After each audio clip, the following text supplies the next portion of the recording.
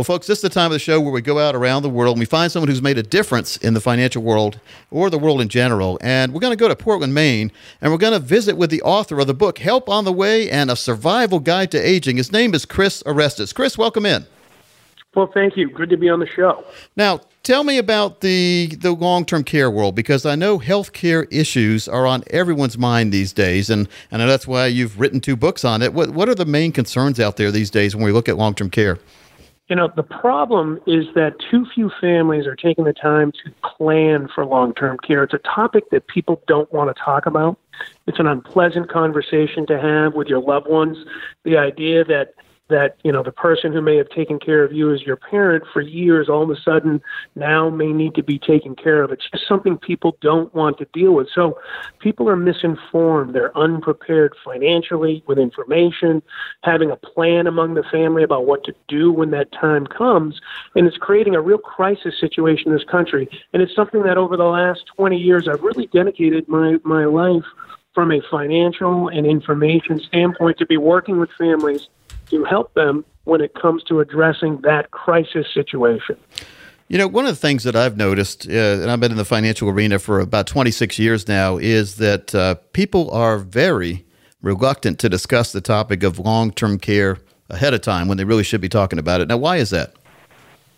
Well, you know what? And that's what makes all the difference. The families that are planning and talking about it in advance are the families that when the time comes, they're able to handle it. It's the families that avoid the situation, avoid the topic, really because it's unpleasant. And you don't want to, there's a reluctance to talk among family members about financial concerns, about what people want to do to plan for their care needs. There's a real reluctance to have that conversation, but if you avoid it, what you're going to end up finding is yourself in a crisis situation, and that becomes a point where it becomes very difficult to deal with it in a last possible second.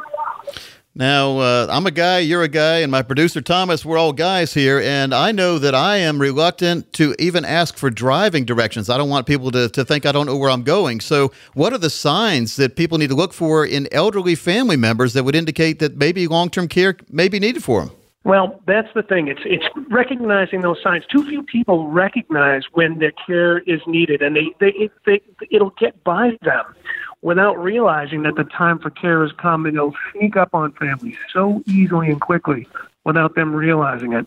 And you want to look for signs like mental issues, physical issues about the living environment that they're in. You know, if you look around the house, is it unkempt like it didn't used to be?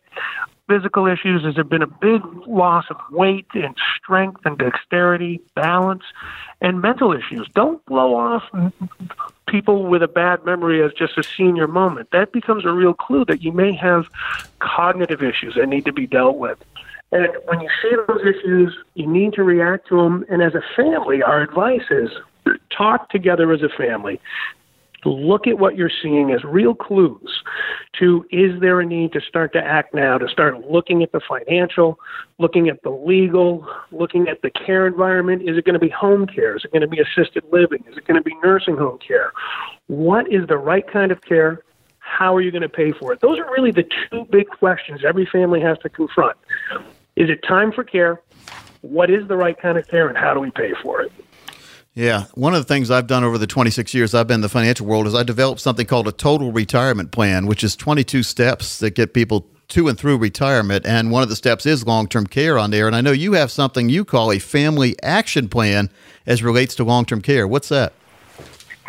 You know, the family action plan comes from, 1, being able to recognize those signs, and then 2, being able to take on various roles across the family. Who is the one in the family that is going to play the role of being hands-on, doing the driving, looking into the appropriate home care or assisted living center that you might want to get access for your family member? Who in the family is going to play the legal role, maybe take on that power of attorney?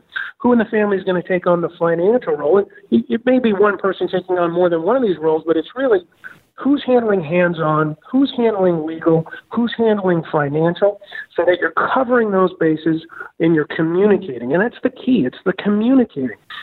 not staying in a bubble, not ignoring what's in front of you, and then knowing how to then make the move. Have that conversation with your loved one to move from inaction to action and get the form of care in place and the form of payment and have the legal aspects of powers of attorney, living wills, taken care of. Don't wait until the last second when you have a loved one laying in a hospital bed that's going to be discharged to a rehabilitation center within a couple of days to start having these conversations, because then you're in an absolute crisis mode. You're reacting, and you're not going to get as good a result as you would have if you had taken the time months in advance to start getting organized, to know where the paperwork is, financial records, is there insurance, what kind of income and assets are there to work with, what kind of legal documents do you need to have in place. Our advice is don't wait until you're in a crisis and you start having this conversation in a hospital room. You want to start having the conversation as soon as possible. And for a lot of families, they're going to start having these conversations as the holidays approach. They get back together at Thanksgiving. They get back together at Christmas. They haven't seen each other in months. They haven't seen their mother or their father for some time, and you're going to look for those clues that we were talking about. Has there been a big drop in their physical, mental, or the environmental condition of the home?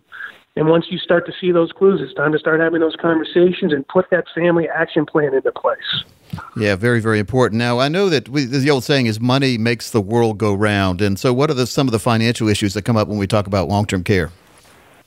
Well, you got to understand that Medicare and Medicaid will only cover certain things, and it isn't an automatic to get on and start being covered by those programs. So Medicare, you need to understand, will only cover 100 days of rehabilitation stay in a skilled rehabilitation facility if you're discharged directly from a hospital. Medicaid will cover long-term care, but to get on to Medicaid, you have to qualify from a medical necessity and a financial criteria. And that financial criteria is you need to be below the poverty line. So you want to also understand, what about private pay? If you want to get into a nice assisted living community, you want to have home care, most of that's going to be private pay, and private pay means you're paying out of pocket. Do you have long-term care insurance? Do you have life insurance that you could convert into a long-term care benefit? Do you have asset? Do you have income? Those are the financial considerations you have to take on. Understand what it takes to get onto Medicare, understand what it takes to get onto Medicaid, and understand their limitations, and then understand that private pay will let you choose any form of care you want, but to get private pay means you have to have the resources, be it insurance, income, or assets. Yeah, very, very important. Again, folks, his name is Chris Orestes, and the names of the books, very good books, Help on the Way and A Survival Guide to Aging. Now, Chris, where can they get these books? You can order them online. You can also visit us through our website. Go to lcx.gwglife.com. Again, folks, the names of the book, Help on the Way and A Survival Guide to Aging. Folks, if you like this interview, want to hear it again in its entirety, you can always go to financialsafari.com. Chris, thanks for your time today. Thank you so much for having me. And folks, we'll be right back after this.